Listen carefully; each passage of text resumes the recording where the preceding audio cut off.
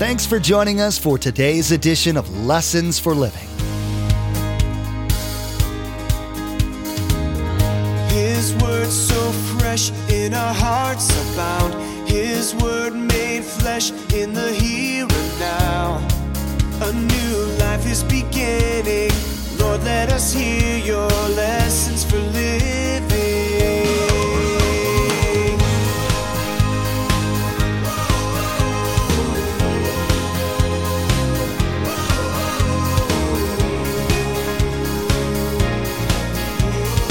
Lord, let us hear your lessons for living.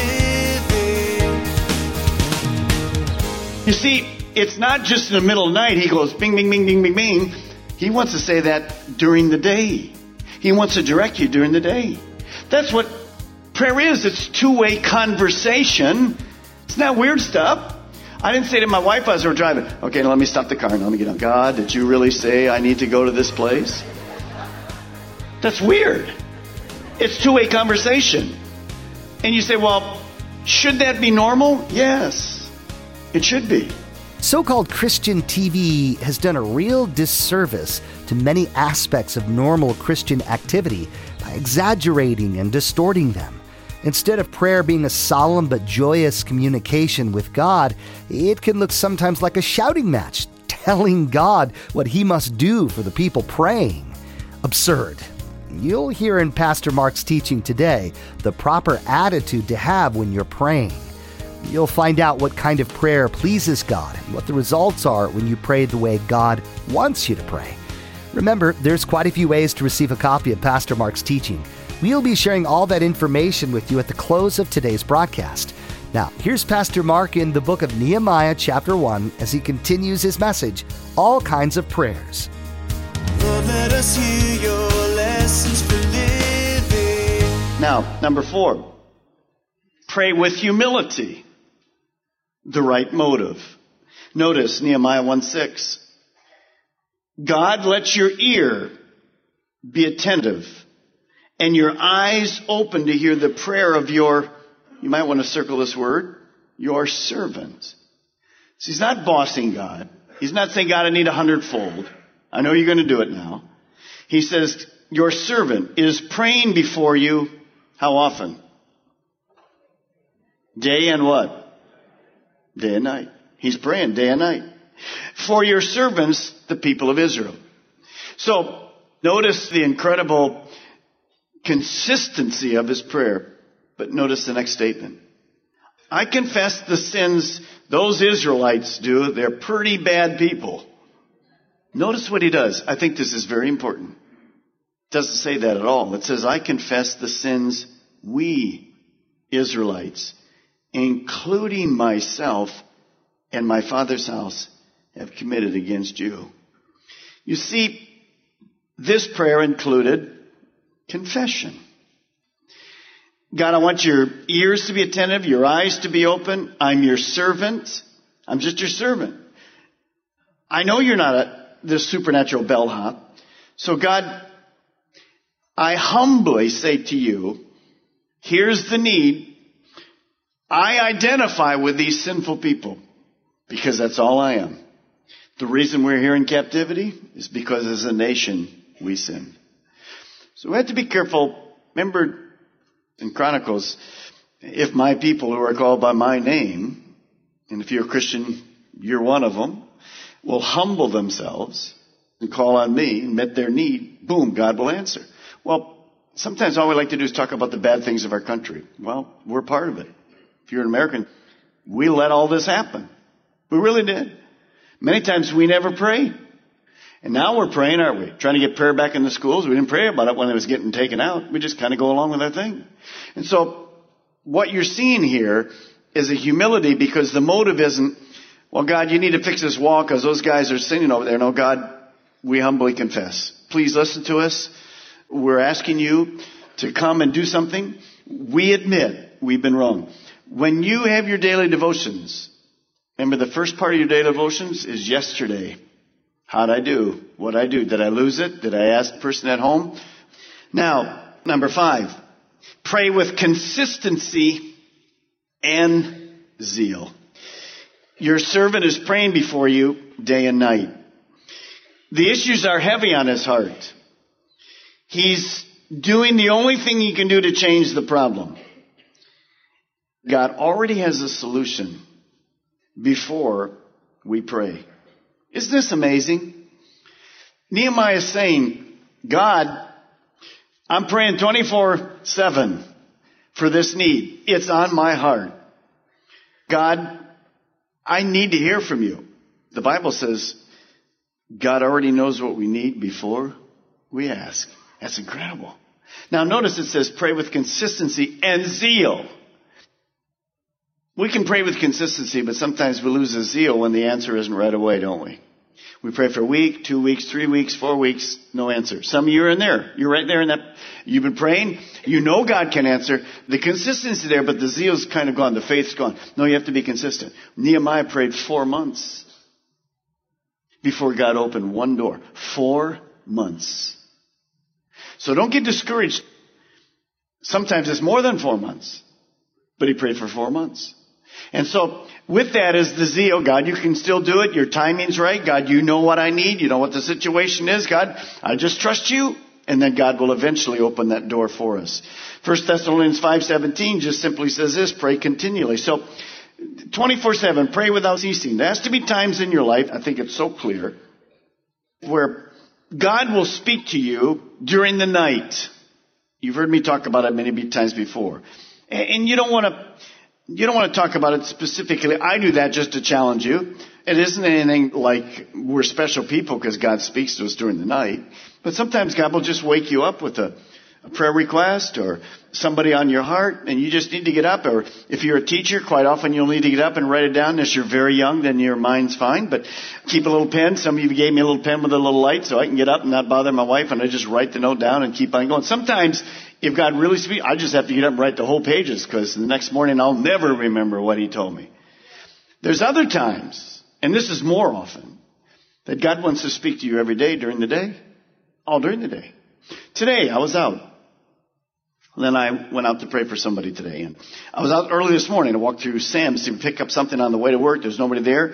And just a few people because it's the business people. I walked in and somebody just gave kind of an answer to prayer. Pastor Mark, wow, this really happened to me. You know, as I was passing by, another person said, hey, Pastor Mark. Guy over in the corner said, hey, Pastor Mark. Guy over here said, hey, Pastor Mark, see you tonight. Well, what is this, church? It's great. As we were driving to do what we wanted to do this afternoon, to go pray for the individual, I went by a restaurant. And God just said to my heart, you know who owns that? It's a new restaurant. You need to go speak to him. And I'd already planned to do it and tried to call once, didn't work, whatever. So went back in, did our thing, came back, went to pray, couldn't find somebody. He wasn't there. I walked in the restaurant. This lady says, hey, how are you, Pastor Mark?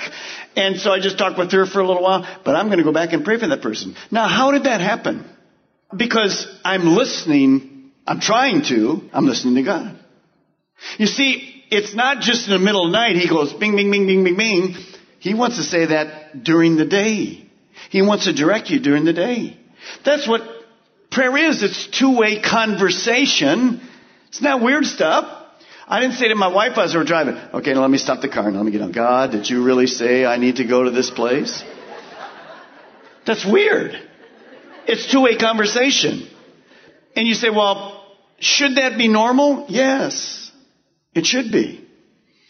When God speaks to us, that we just obey. And this is what Nehemiah is doing. He's so intimately involved. He's just pouring out his heart to God with zeal consistently. Number 6, pray with intercession. Notice in that verse, you can actually circle it. He says, open your ears day and night for your servants, the people of Israel. He's praying for your servants. For your servants. That's what intercession is. He's not praying for himself. He's praying for others. We don't want to be selfish in our prayer. He's praying on the behalf of people who, at the moment, well, they don't seem to be interested or they can't solve the problem. Here's something very important. Nehemiah is praying for his people who are 1,000 miles away. How many of you have a loved one or a close friend That's 1,000 miles away. That's unsaved. Here's the next thing you want to write down. Distance is never a hindrance to prayer. 1,000 miles is nothing to God. Bing. You think the shuttle's fast.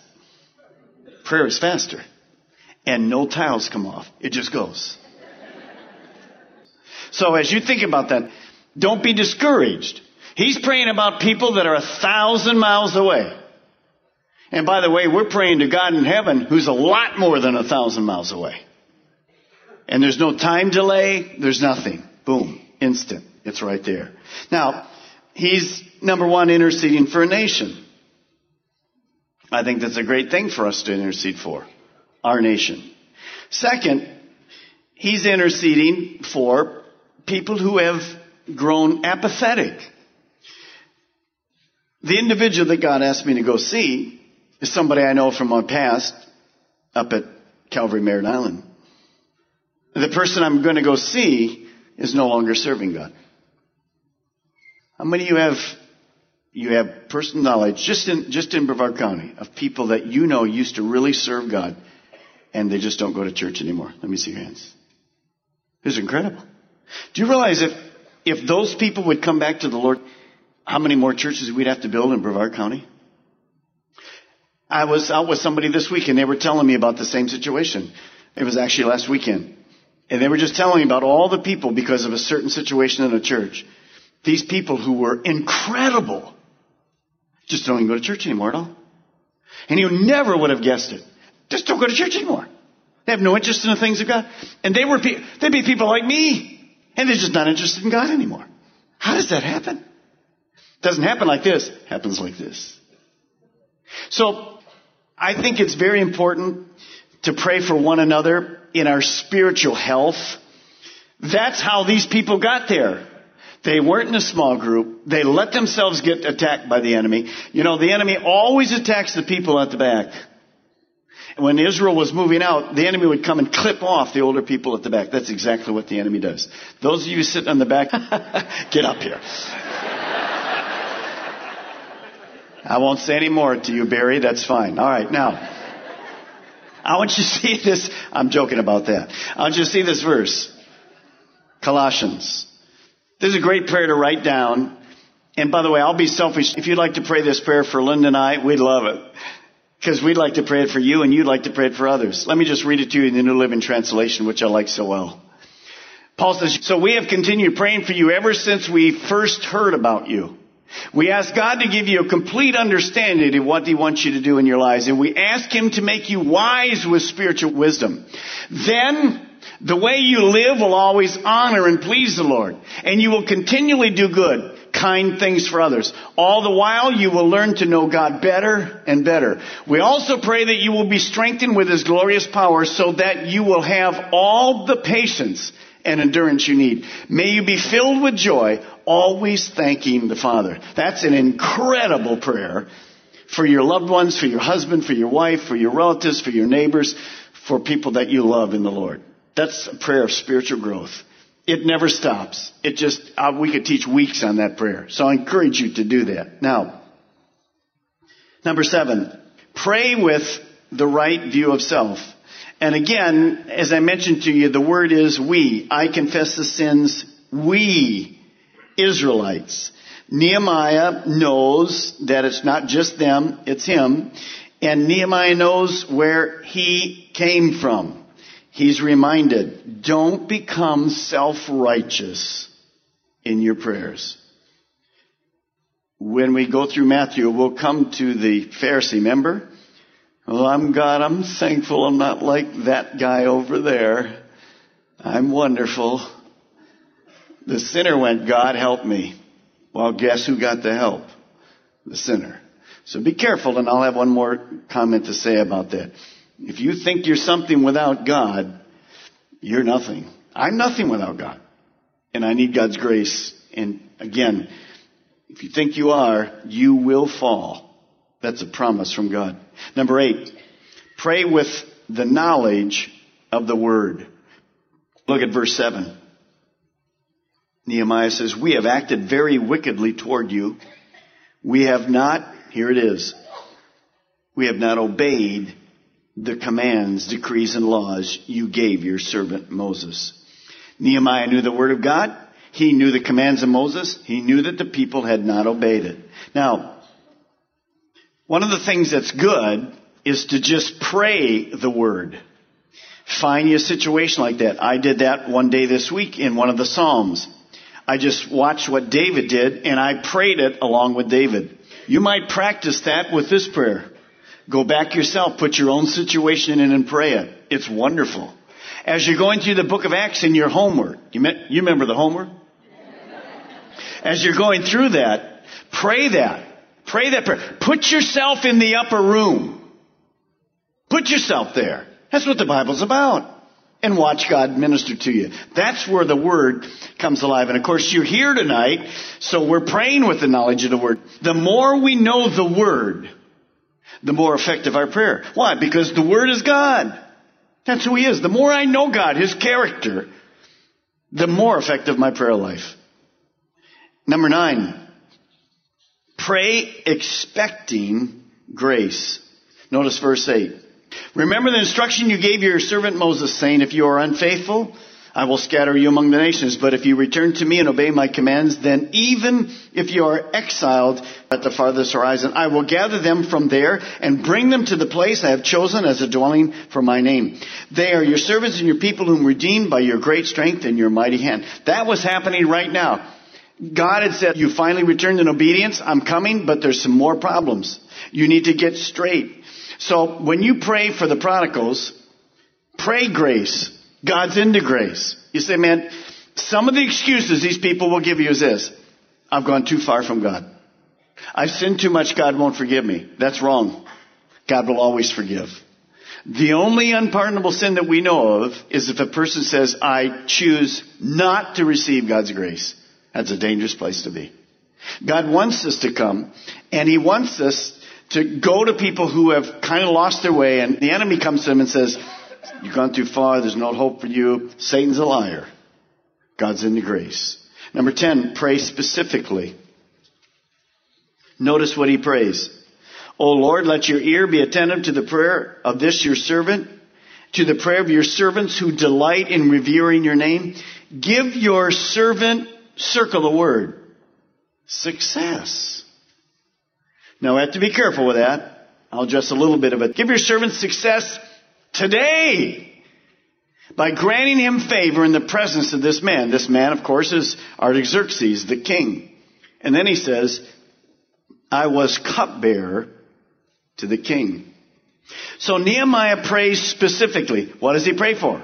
He says, and you're going to see why he prays this. He says, God, I need specific favor, not only with my boss, but today. So God had spoken to him over these 4 months. And he says, now's the time to ask Artaxerxes, because he's the one that's going to give you this solution. And you need to do it today. So pray specifically. You say, well, can God speak to me like that when the door opens? Absolutely. There's a timing in God's will. Number 11. Pray with faith, expecting God's favor. Notice he says, give your servant success. Do you really think he expected God to answer? Yes. Let me ask you a question. Do you expect God to answer? Now there's 5 ways he answers, but that's another teaching. You say, well, God didn't answer me. Oh, he always answers one of the 5 ways. Let me just say this to you. And all I want you to do is write the next statement down. Joshua 1:8, you know about success. Here's what success is. Discovering God's will for our daily lives and doing it. Don't get complicated by what the world says is success, or by what many of the people in the church do. They relate it to prosperity and whatever. You know, I heard somebody teaching again the other day that because Judas had a money bag, Jesus was incredibly rich and whatever. That's all garbage. I mean, Jesus is rich, but he came to this earth poor and lived just as a man as you and I. Certainly had some money, but it's not into that. So be careful. Nehemiah isn't saying success in money. He's sitting in money. But it's not success in his life because he needs to do something for God. Now, one other thing you may want to write down is this. Success is doing what God wants you to do right where you are now. He says, God, deal with this situation here right now. When this situation is dealt with, God's going to move him. He's going to give him another opportunity to do something different. So God could move you to a new job, a new responsibility, a new town, whatever. So he prays, God, I want success now. Success is not, well, Pastor Mark, when I get here and I get this finished and I get college done and I get this done and I get these things done here, or I get this new job and I get promoted to this thing, then I'll be able to be useful for God. No. Success is where you are right now. Well, I don't like my job now. I don't like my boss now. I like that. Success is where you are right now. Don't get that attitude, well then. No, life is not lived then. Life is lived right now, today. When I have this, when I do this, when I get these things done. No, you live today. That's what success is all about, because that's all we have promised. Now notice, what happens is, Artaxerxes gives him an opening. And notice what verse 12 says. After he heads back to Jerusalem, and I'm going to go back to one other verse quickly, he says, I set out during the night with a few men. I had not told anyone what God had put in my heart to do for Jerusalem. So the statement you want to write is this. God wants to put his plans in our heart. See, during this 4 months, God told Artaxerxes his plan. His plan, not Artaxerxes' plan. And then Artaxerxes had to wait for God to open the doors. Now, look at chapter 2, verse 1. In the month of Nisan, this is not an advertisement, in the 20th year of King Artaxerxes, when wine was brought to him, I took the wine and gave it to the king. I had not been sad in the presence before. So notice the month there. That's the 4 months. So it gives us a date how long he'd been praying, and he comes and God begins to open this door. And remember now, faith is built one way, by patience. And then look down in verse 4, and that's what we're going to end with. The king said to me, when he saw, Artaxerxes was never sad in the king's presence, and actually, you could probably lose your life for doing that as a servant. Notice what the king says. King said to me, what is it that you want? And then Nehemiah says this, then I prayed to the God of heaven. Well, wait a minute. Didn't he already have the plan? Yes, he had the plan. But now he's praying on his feet. He'd been praying 4 months, day and night, but now he's praying on his feet, quick, almost like this. The king says, well, what do you want? And he's saying, just moments before he responds, oh God, help. Give me the boldness to say exactly what I want. And what he's going to say is, I want to go back. So notice, prayer is extended periods of time with God, fasting, mourning, all kinds of things. It's persistent. It's over time. But then there's other times prayer is boom. It's quick, just like that. And before he speaks, he says subconsciously, God, I need wisdom. I'm going to ask the king right now. This is a bold step. God, you're in the door. I'm asking him right now. And God answered. And you'll see that in verse 12 we showed you. God said to the king, have at it. Go back. Enjoy it. So prayer is this incredible thing that happens at home, private, ongoing, morning, fasting, quick prayers, instant. But it's always God. In his teaching today, Pastor Mark continued telling you, using the example of Nehemiah, the things to do to keep your heart right when praying. You learned that it's important to keep your perspective on your relationship with God. You found out that humility is critical, as is knowing who God is, so that your prayers will accurately reflect His will. We know social media is a big part of everyone's lives, and it's a great way to stay connected with each other. We'd like to add a little bit of joy and Jesus to your Facebook and Twitter pages, so come like and follow us. You'll be able to keep up to date with all the latest information about Pastor Mark, the ministry of Lessons for Living, and the church behind it, Calvary Chapel, Melbourne. Visit lessonsforlivingradio.com and follow the links to connect. That's lessonsforlivingradio.com. We've come to the end of Pastor Mark's teaching all kinds of prayers. Next time, he'll begin his message, The Power of Prayer. Pastor Mark will be sharing the story of Paul and Silas and the adventures they had in the city of Thyatira. You'll find out how God can use what seems to be a bad situation for His good, and how your attitude can determine your success. Well, that's all the time we have for today's broadcast. From all of the production team here at Lessons for Living, we want to say thank you for tuning in, and may God bless you. And together, let's do life right. Our eyes have seen and our ears have heard His word made flesh in a hurting